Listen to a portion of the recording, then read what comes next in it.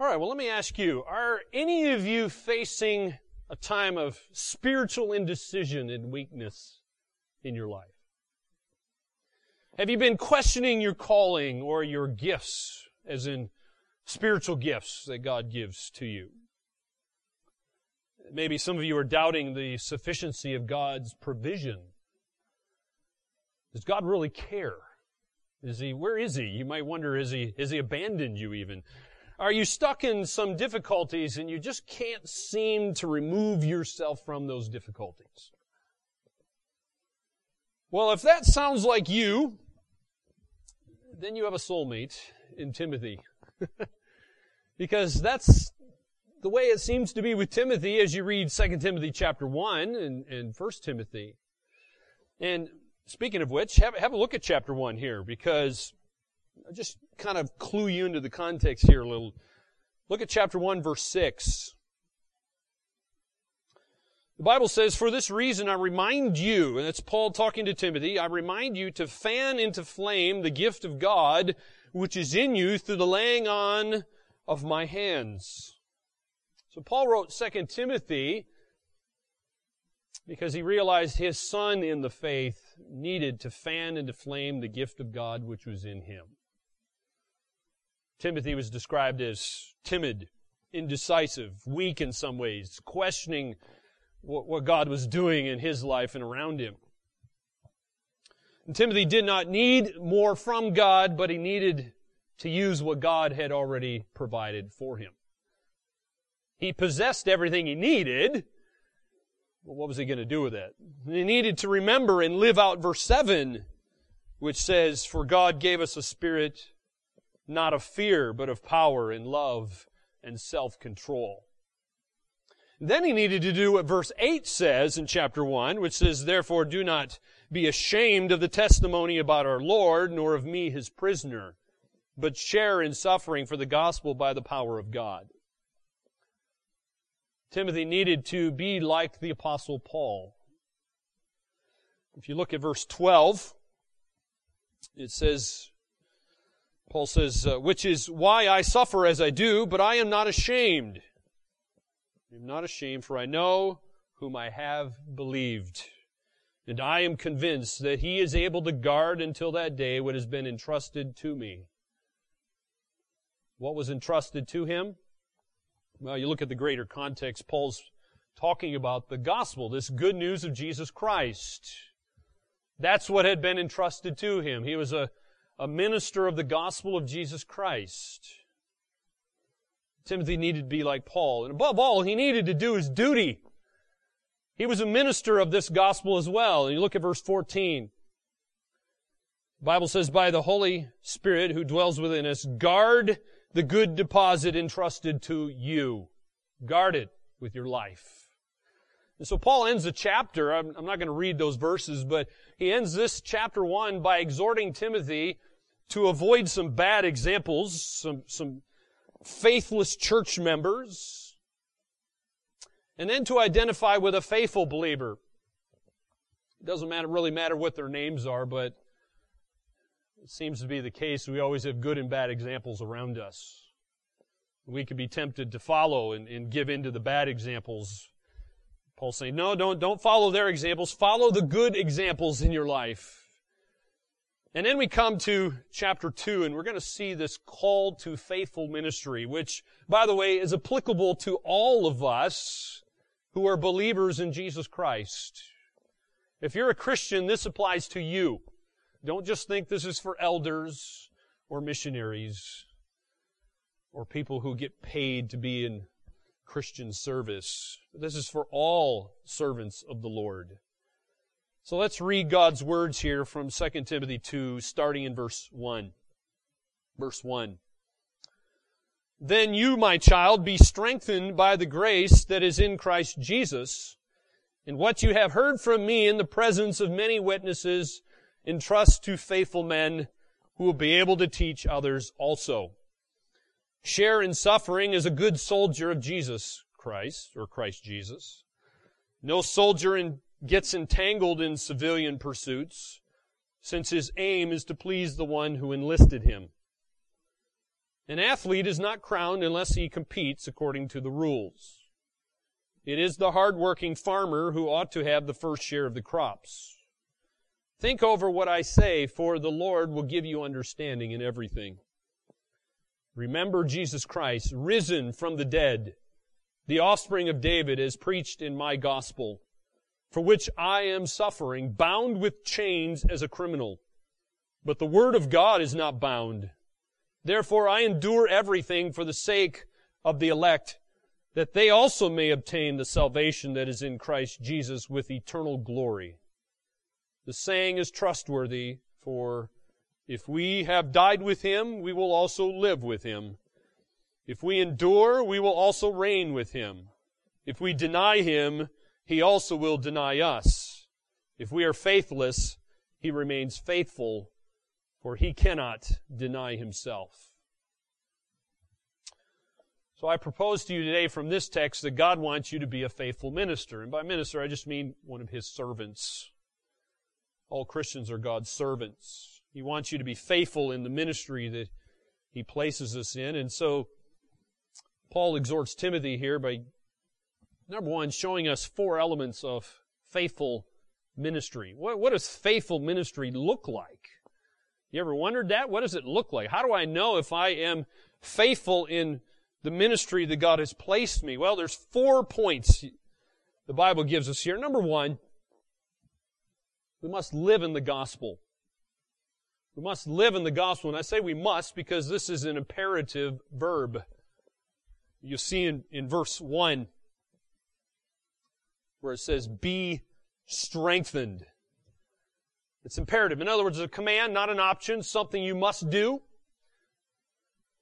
It's also interesting that it's present tense in the Greek. It means this is something you must continually do. Continually keep doing this. It's not a one-off thing. It's not something you did in the past and you stopped doing, but you keep doing throughout your life. It's also interesting that this is a passive word, be strengthened. Even in our English, you get the idea of passivity there. Be strengthened. By what? By the grace that is in Christ Jesus. So the idea is here, this is not something that you're actively doing, but something you're allowing an outside force to do upon you. So this grace is enacted upon you. Grace is enabling you to have this strength. Take note in verse 1 that it starts with, you then. Some of your Bibles say, you therefore. That's just a reference back to chapter 1, where Paul gives these bad examples and good examples. You say, well, what's the point of all those good and bad examples? Well, in light of those examples, Paul comes into chapter 2 here, and Timothy is to resist those bad examples. He's to follow the good example of Onesiphorus there. So why is Paul doing this? Well, he's concerned for Timothy's endurance. You'll see the word endure pop up several times in this book. Timothy needed endurance to keep going. If Timothy was to endure, it would be because he was, as verse 1 says, strengthened by the grace of Christ. Therefore, Paul commands Timothy here to live in this gospel, this good news. Live in it. Don't just talk about it. It needs to be who you are. It needs to trickle down through all of you. In other words, Timothy must abide day by day, depending on this enabling grace that flows from a union with Jesus Christ. Notice it's in Christ Jesus. So it comes through a union and communion with Christ. Now, Paul doesn't tell Timothy to make himself strong here. Paul doesn't tell Timothy to pull himself up, so to speak. You gotta muster this strength in you. No, that's not what he's saying. Paul's telling him to be inwardly strengthened by God's grace, by God's enabling grace. So why is that? Well, it's impossible. Notice, impossible for a faithful minister to be faithful without God's enabling grace. You will fail every time. It is impossible. And so if Timothy was going to endure, it would be by what? It had to be by the strength of Christ. After all, didn't Christ say that himself? Christ said in John, without me, you can do nothing. So do we believe that or not? Of course it's true. And so you might ask, okay, that's great for Timothy, but how can we endure as faithful ministers? And the answer is the same as it was for Timothy. How can you endure as a faithful minister? Well, you've got the same source that Timothy has. It's the grace in Christ Jesus. And so our strength lies there. Jesus Christ is the source. And so you just need to abide in the vine. Abide in the vine. Stay connected to Christ. And so our strength is derived from our union with Jesus and is supercharged by your daily communion with Him. And so my friend, if you're looking for strength to endure in the midst of your hardships and your suffering, then you have to be looking in the right place and you got to look to the right person. And verse 1 tells us it's Jesus. Jesus is the only one. Without Him, you can do nothing. So what does faithful ministry look like? What are the elements of faithful ministry? What have we seen so far? Well, you got to live in the gospel. It's Christ empowering you. That's good news. But number 2, you must pass on the gospel. You must pass on the gospel. And I say must again because, again, we have another imperative here in verse 2. We are to entrust the gospel to others. It is imperative. It's a command. It's not an option. The word entrust carries the idea of depositing something valuable for safekeeping. See, God doesn't want you to be the sole proprietor of this gospel. It is to be entrusted to others. It is to be spread out. And Paul notes 4 stages of this gospel handoff. It's kind of, you might think of it as a running race where someone has a baton and they have this relay race going around the track and they're passing the baton to the next guy. Well, guess what? Your team's never going to finish the race. They'll never win the race unless that baton is passed to the next guy and the next guy and the next guy, and then he runs across the finish line. That's the idea here. You got to pass it on. And in chapter 1, verse 12, Christ gave this message to Paul. Christ, the head of the church, gives the message to Paul, and then Paul passed on the message to Timothy, his son in the faith, and then Timothy, now in verse 2, is entrusted with this glorious message. He's supposed to be a faithful man. And then faithful men, hopefully like Timothy, are to teach others also. So do you see how this works? The baton in the race of life gets passed on. It keeps going, hopefully. You think about this, Paul's message went from a prison in Rome to Hamilton, New Zealand, some like 2,000 years later. How did that happen? How did it get from a prison in Rome to Hamilton, New Zealand? The gospel was passed on. If somebody had stopped passing it on, it may have never reached New Zealand. Do you see how that works? Well, how did that happen? Well, it had to be faithful men in verse 2, as it says. We're actually practicing what verse 2 talks about, entrusting it to other faithful people who are going to also pass it on. Now, my friends, please don't let the gospel die with you. Don't let it die with you. That's part of my application to you. Don't let it die with you. Pass it on. Pass it on. Be faithful. Be this faithful person who can receive a glorious posit worth guarding. And then you find other faithful people and pass it on to them. Let me just exhort you in 3 ways quickly. Number 1, think of us as a church. We as a church need to be training faithful men and women. We need to be training faithful Christians. That is part of our philosophy of ministry. It's something that needs to be a part of who you are. So, if you're not doing that, you might ask yourself, why not? How do I become a part of that? If you're a mature Christian, you need to be training faithful people, faithful Christians. Find a faithful person and train them. If you're mature and able to do that, you need to do that. If you're not a mature person who's not able to do that, then you need to be someone being trained so you can become a faithful person who can then go train someone else. So you see how that works? So you need to be somewhere in that cycle, is what I'm saying. You're either being trained or you're training somebody else. And we as a body of Christ, the church, need to be making that a top priority. Because otherwise, the gospel could die with us. The third element of faithful ministry is we need to endure for the gospel. Endure for the gospel. Not only should you live for the gospel, not only should you pass on the gospel, but you need to endure for the gospel. And I say it's a must because, again, we have another command here.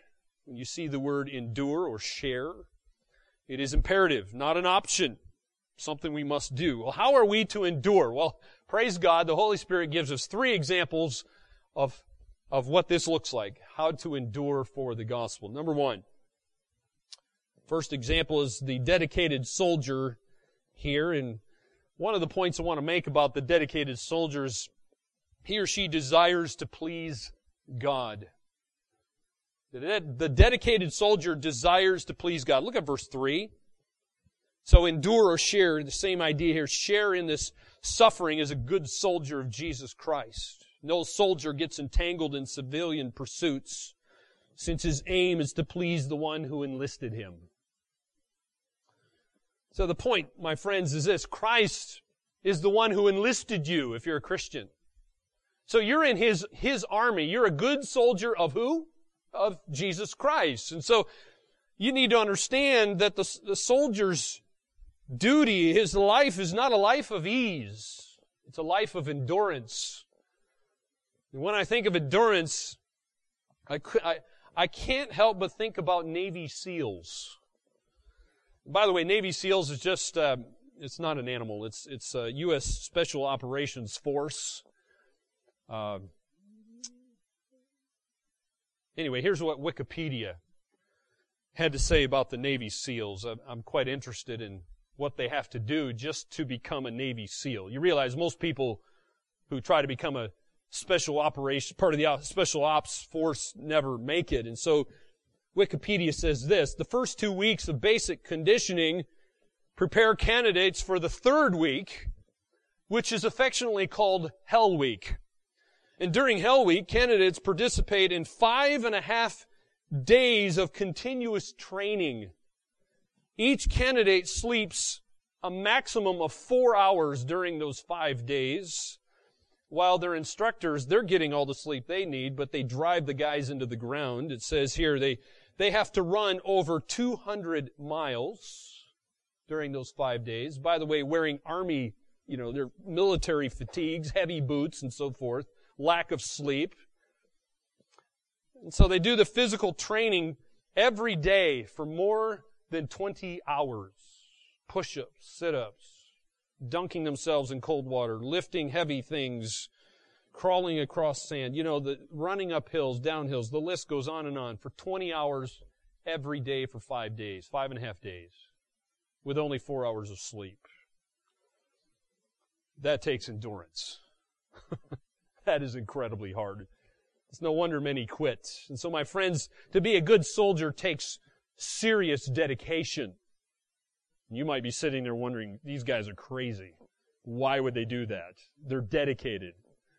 And so by the grace of God, we're to put on the armor of God and to go into battle until our commander says the war is over. Be totally dedicated to it. Verse 4 in your Bible there says that a good soldier does not get entangled with the concerns of civilian life. Why? Because they're not civilians. They're in the Lord's army.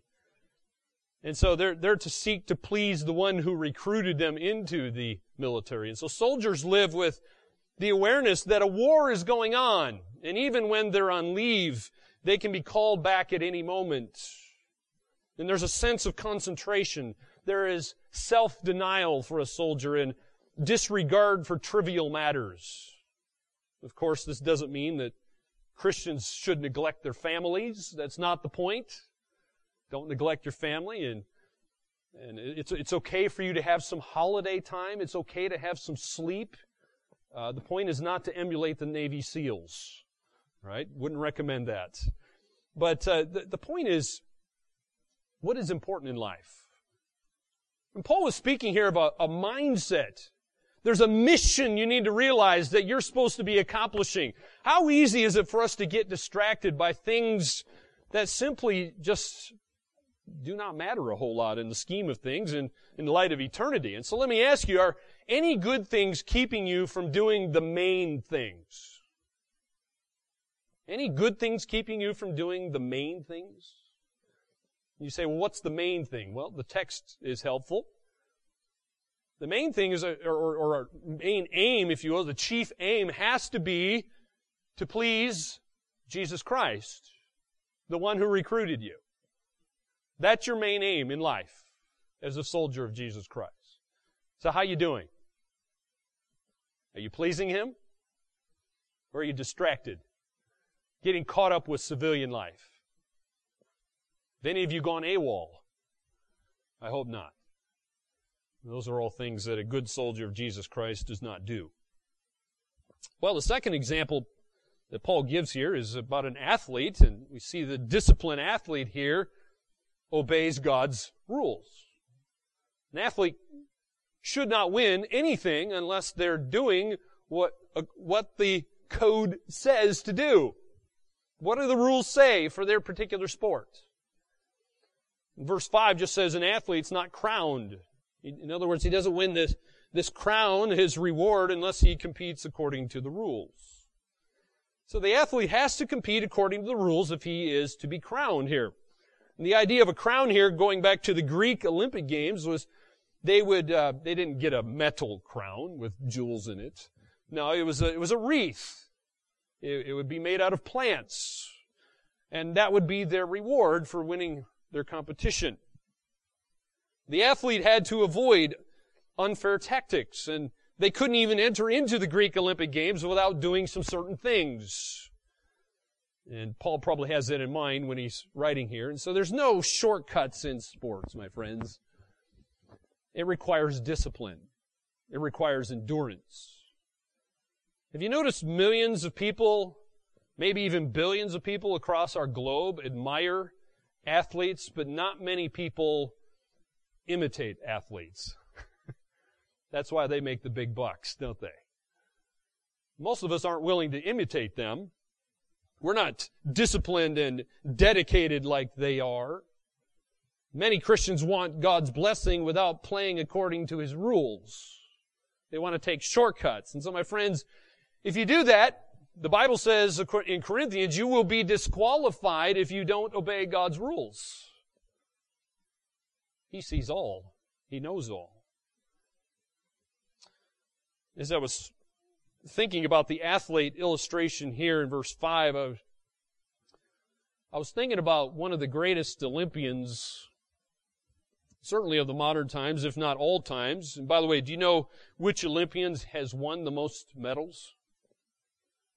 As far as I know, I think I got my information correct. I looked it up. As far as I know, it's Michael Phelps, who is a United States swimmer who is now retired. In total, according to the internet, he won 71 medals. Wow. Most of those gold. You say, well, why was the guy so successful? That's because the guy was a fanatic when it came to discipline, but it also helps that God shaped his body perfectly for swimming in water. That's helpful, of course, because there's many of us, doesn't matter how much we discipline ourselves, we're never going to beat the guy, right? So God made him that way, of course, but he was incredibly disciplined. His training shows his discipline. For example, I found out his training regime. He used to swim 80,000 meters every week. That's nearly 50 miles, or for you people who like kilometers, that's about 80 kilometers every week swimming in the water. To do that, he trained 6 hours a day, 6 days a week, every week of the year. Apparently, he'd even go swimming on Christmas. The guy was a fanatic. And he was a fanatic when it came to eating. His whole entire life revolved around winning gold medals. That's what it was all about for him. So endurance requires a lot of discipline training.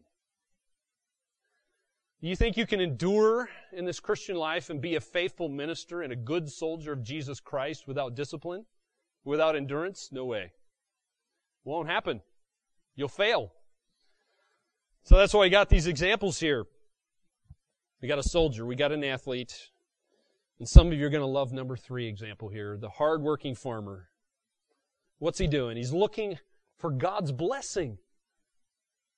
The hardworking farmer works hard, but relies upon God's blessing. It's interesting, verse 6 there says it is the hardworking farmer who ought to have the first share of the crops. You don't get crops without God's blessing, right?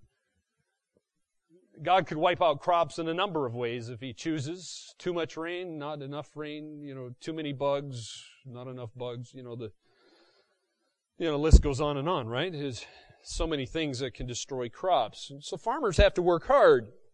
They get up early. Many times stay up late. You got to work the fields because they don't just, a crop doesn't automatically just pop itself up and grow maize and whatever else you want it to. It doesn't do that on its own. You got to look after the fields. You got to care for animals. You got to kill the pests. Seems like everything out there in the paddocks is trying to kill everything you're trying to do, right?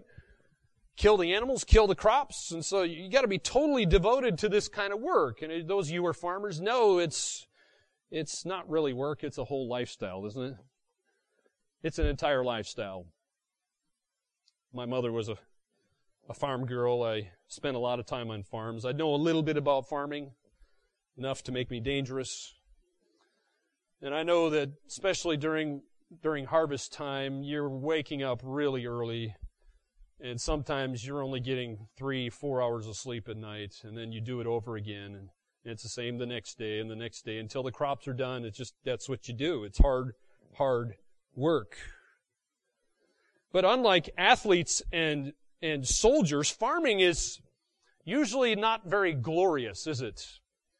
Right? I mean, how many farmers do you know have stadiums of thousands of people sitting around the paddock watching you bale hay? Right? Has that ever happened? I'm not aware. If it has, please don't ruin my illustration, okay?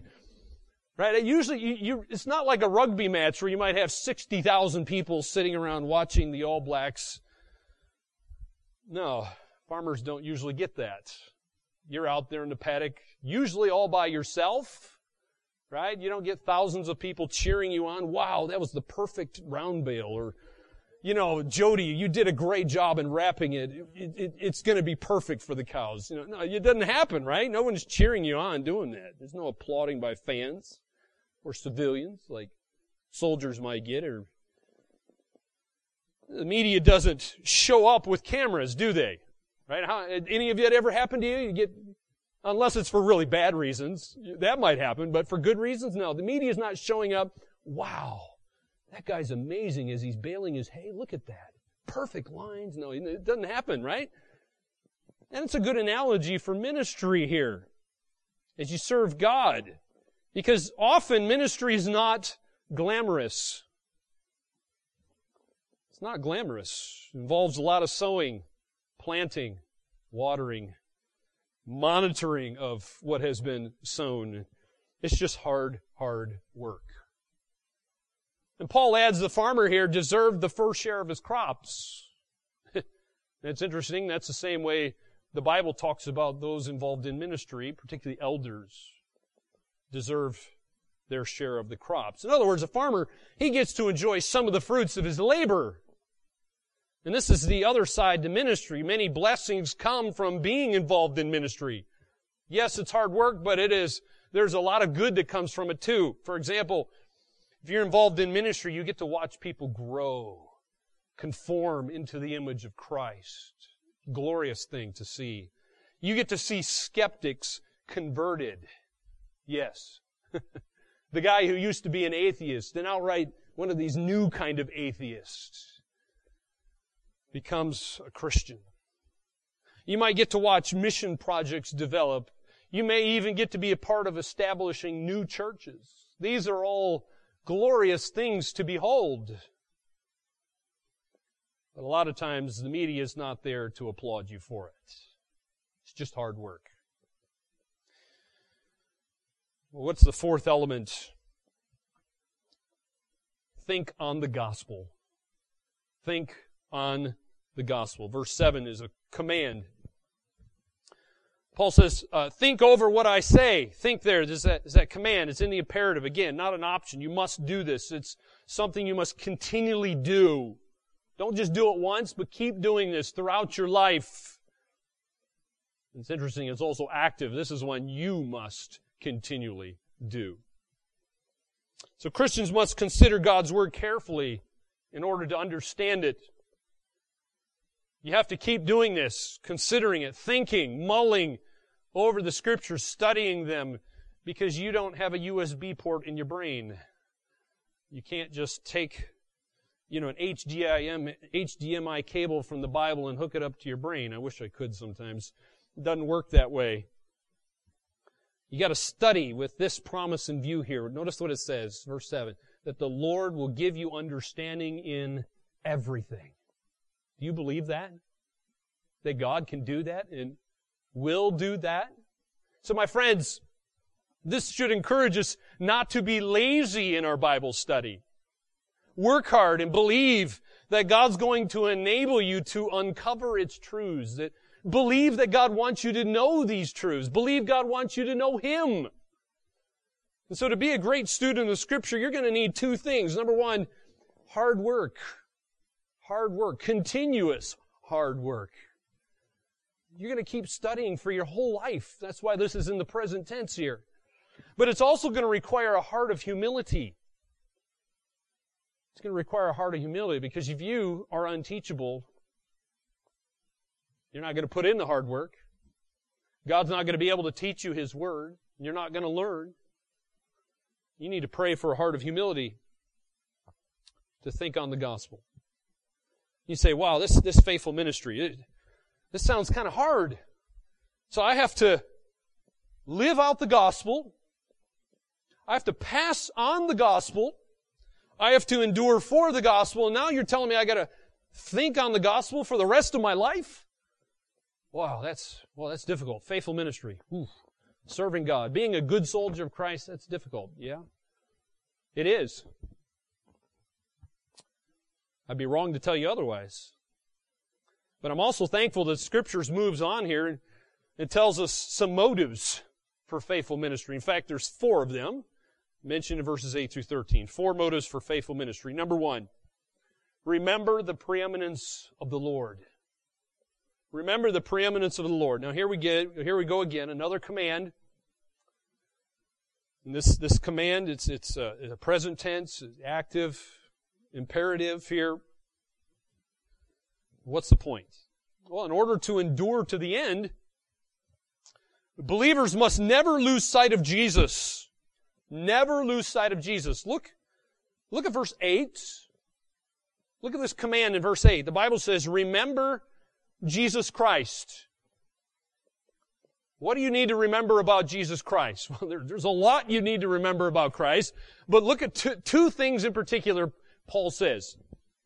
Remember that Jesus Christ is not dead. He is risen from the dead. You serve a living Savior. And number 2, He is the offspring of David. This is the one you preach. This is your Messiah, the offspring of David, the promised one that is mentioned in the Old Testament. He was promised, He came, He fulfilled the promises. He is who He said He is. So in order to endure, we must never lose sight of Jesus. You say, well, that sounds a little difficult. How could I ever forget Jesus? I mean, after all, He's my Savior. How could I forget Him? Well, there are occasions in which the church has forgotten whose people they are and whose mission they have joined. Sadly. You don't believe me? Study church history. It's happened way too much. So we must be careful not to make ministry a just a mere profession in which Jesus is somehow pushed to the fringes, like he was with the church at Ephesus in Revelation 2. Oh, they were doing all kinds of good things, and they could talk theology, but they had abandoned Jesus, the head of the church. So Christ is to be central. He's to be preeminent. He's to have this place of exaltation in our lives, in our ministries, in our church. Well, how does that happen? Well, notice again, verse 8. Remember Jesus Christ. So remembering Jesus involves keeping both His person and His work central.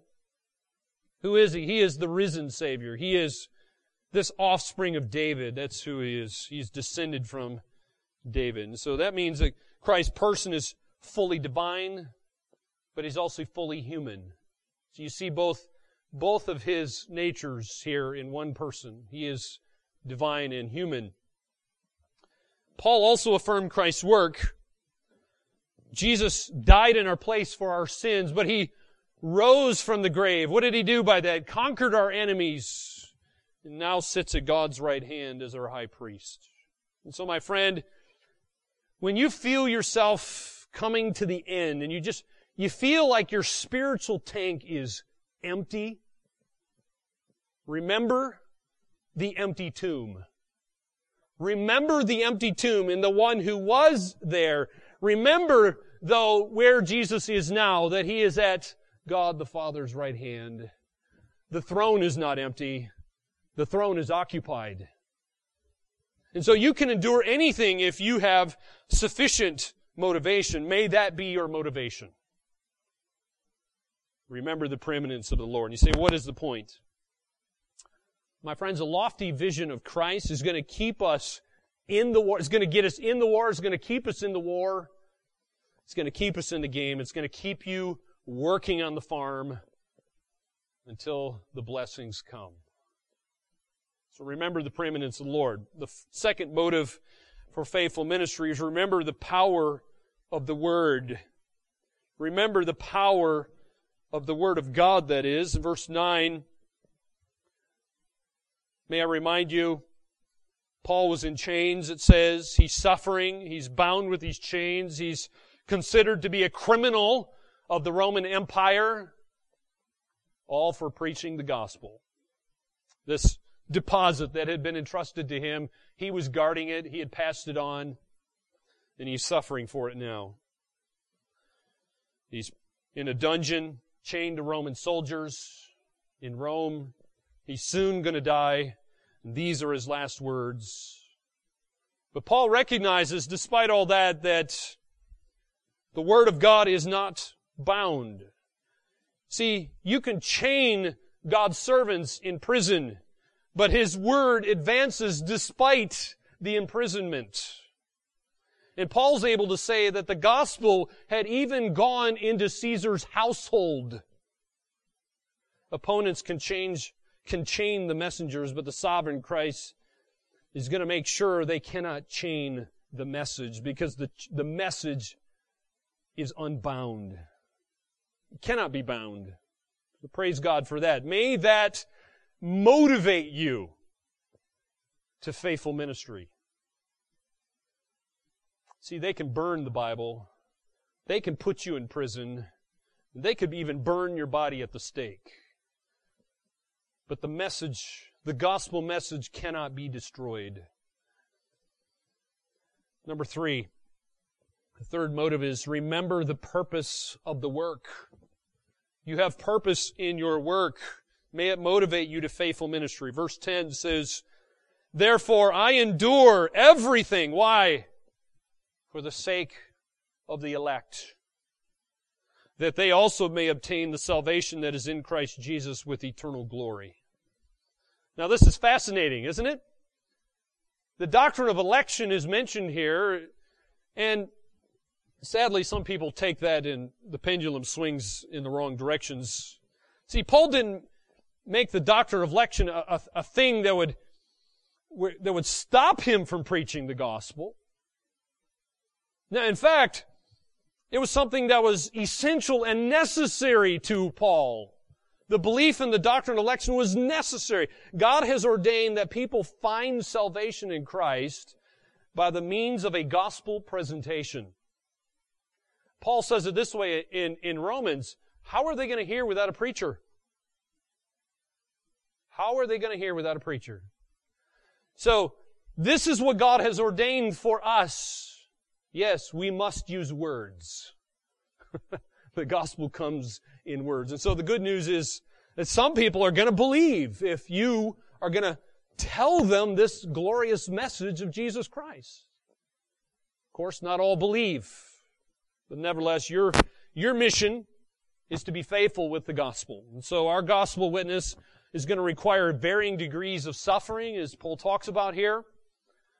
But when we suffer, notice there is a glorious outcome to it. You too can experience eternal glory.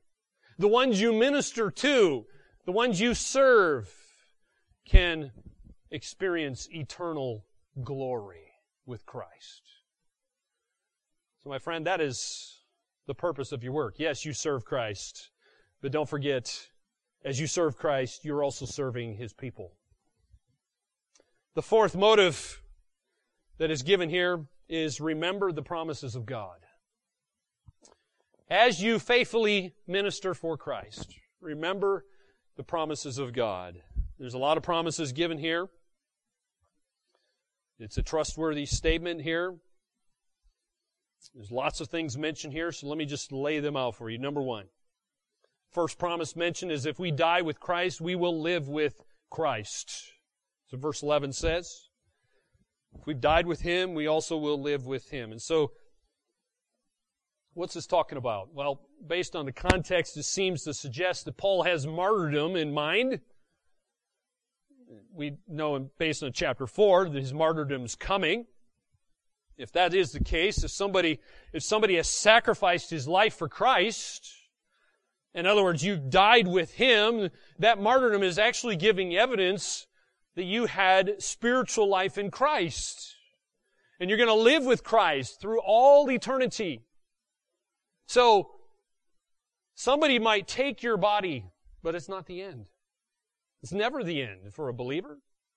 It's just the start of a glorious future. And so, the martyr's hope is eternal life after death. It's not the end, it's the beginning with Christ. The second promise of God is, in verse 12, if we endure, we will reign with Christ. So if we endure hostility, as Timothy did, as Paul did, you may even be killed. But if you're not killed, you just get persecution from people, then you're giving evidence that we truly belong to Christ. Your endurance in Christ shows you're one of His people. And the Bible says, if that's the case, there's coming a time when you will reign with Christ. Read Revelation. It talks about us reigning and ruling with Him. It's coming. And that's the hope of believers who live in difficult situations. Because their best life is not now. Their best life is in the future when they will reign with Christ. Well, the third and fourth promise aren't so wonderful in my opinion, but we see number 3, the third promise of God is if we deny Christ, He will deny us. The word deny there is in the future tense, and so you could say it this way, if in the future we deny Him, then Christ will deny us. And this promise looks at some confrontation that makes the cost of confessing Christ very high, and sometimes it tests your faith so much that some people just deny Christ. So a person who fails to endure and hold on to his confession in Christ will deny Him. And then, if that's the case, it shows you never belong to Him. Because one who belongs to Christ doesn't ultimately and finally deny Christ. You say, well, what about the Apostle Peter? Didn't he deny Christ? Yes, but it wasn't ultimate and final, was it? And show a little grace to the guy, because he didn't have the Holy Spirit at that point, the indwelling Holy Spirit. Nevertheless, it's inexcusable. He did, but he was sorrowful. He showed that he was a believer in Christ, nevertheless, and Christ comes to him and he repents and Christ gives him a mission. Feed my sheep. And that's exactly what Peter does. So Peter showed himself to not be ultimately and finally one who was not a believer in Christ. So even though those of us who fail, we can repent, we can return to Christ, and we can move on. Praise God for that truth. But if you ultimately and finally deny Christ, you can claim this promise that Christ will deny you. You will never gain entrance into heaven. The fourth promise is that if we are faithless, Christ remains faithful. Now the idea here is that it might be a little confusing. Let me explain this. That the word faithless means lack of saving faith. In other words, if you don't have this saving faith in Christ, you can believe that Christ is going to stay faithful to His promises. So, the unsaved, when they deny Christ, well, they do, don't they? The unsaved deny Christ because they've never had faith in Him for salvation. But what do we learn about Christ? He remains faithful. Not only to those who believe in Him, but does Christ remain faithful to those who never believed in Him? What about those who never put their faith in Christ to start with? Does He break His promises to them? No. No, He doesn't, my friends. You like John 3:16, don't you? Wonderful promise. You believe in Christ, then you won't be condemned. You're going to have eternal life. But the verses that follow also show us the other side of things. For those who never put their faith in Christ, the Bible says they're already condemned. They're already condemned. And so if they don't believe in Christ, Christ is going to keep His promise to them, which is eternal death in the lake of fire. He's not going to break His promise to condemn those who don't believe and trust in Him. Why? Well, to do otherwise. Look what it says. You see what it says? To do otherwise would be to deny Himself, which goes against His own nature. Who is God? Who is Christ? He is just in His nature. He cannot break His promises. That would be denial of Himself. And so this scripture must have helped Timothy to guard the gospel, guard this precious deposits that had been passed on to him. You say, why do I say that? Well, there's a little obscure phrase in Hebrews chapter 13 that mentions Timothy's release.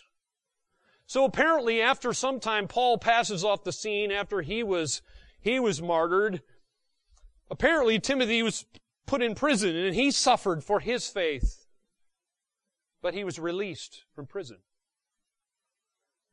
So praise God, Timothy was a good soldier of Jesus Christ. He was a faithful minister of this gospel. So I ask you, my friends, are you? Are you a faithful minister of Christ's gospel? And the good news is you can be if you live in the gospel, if you pass on the gospel, if you endure for the gospel, and if you think on the gospel. There's your four elements that Paul says will show you what is faithful ministry. If you do that, you can be a faithful minister of the gospel. But I have to tell you, as Paul says, it's not easy. It's not easy. Endurance is going to require single-mindedness. Endurance is going to require dedication. Endurance is going to require hard work. As we saw in the examples of the athlete and the soldier and the farmer. But the good news is, you can do it. Yes, it's hard work. It's going to require a lot of dedication. You're going to have to be single-minded in your focus in who you please. But you can do it. God wants you to be a faithful minister, and He's given you everything you need to be a faithful minister and a good soldier of Jesus Christ. The question is, are you ready to answer the call? Are you ready to step up and say, I will answer the call that Paul is giving here, to be a good soldier of Jesus Christ. And so if that is you, then my friend, then dedicate your entire life to faithful ministry. You don't have to be paid to do this, by the way. I have the rich blessing of getting paid to study God's Word. But anybody can be a faithful minister of Jesus Christ. Anyone. Dedicate your life to it. Be single-minded in this focus. Be dedicated and work hard. You can do it. So I encourage you, if you've never done that, answer the call. If you've already answered the call to faithful ministry, then the exhortation to you, my friend, is don't give up. Endure. Keep going. Go. Don't give up. Keep going. This is an ongoing thing. And be encouraged by the motives that we've seen here in Scripture. So may God's grace enable you to be a faithful minister of Jesus Christ. Let's pray. Heavenly Father, thank you for the Scriptures and this precious message. May we understand the importance of this deposit and treasure that's been given to us. May each one of us recognize that and guard it, but not hoard it. May we pass it on. May our entire lives live the gospel as we are strengthened by Jesus Christ. May we share in His sufferings as a good soldier of Christ and endure, keep enduring, never giving up. May we look to the Scriptures and think over them, mull over them, study them, memorize them, and meditate upon them so you are then able to give us understanding in everything. May we have the right motives. May we do the right things for the right reasons. Encourage us with these Scriptures that we would endure and never give up. We would never compromise. We would never surrender to the enemy. May we continually put on your armor. Stay in the fight. Stay in the battle until you say the war is over. And so may we, with our entire lives, our thoughts, our actions and words, please Jesus Christ, the one who enlisted us. In Jesus' name we pray. Amen.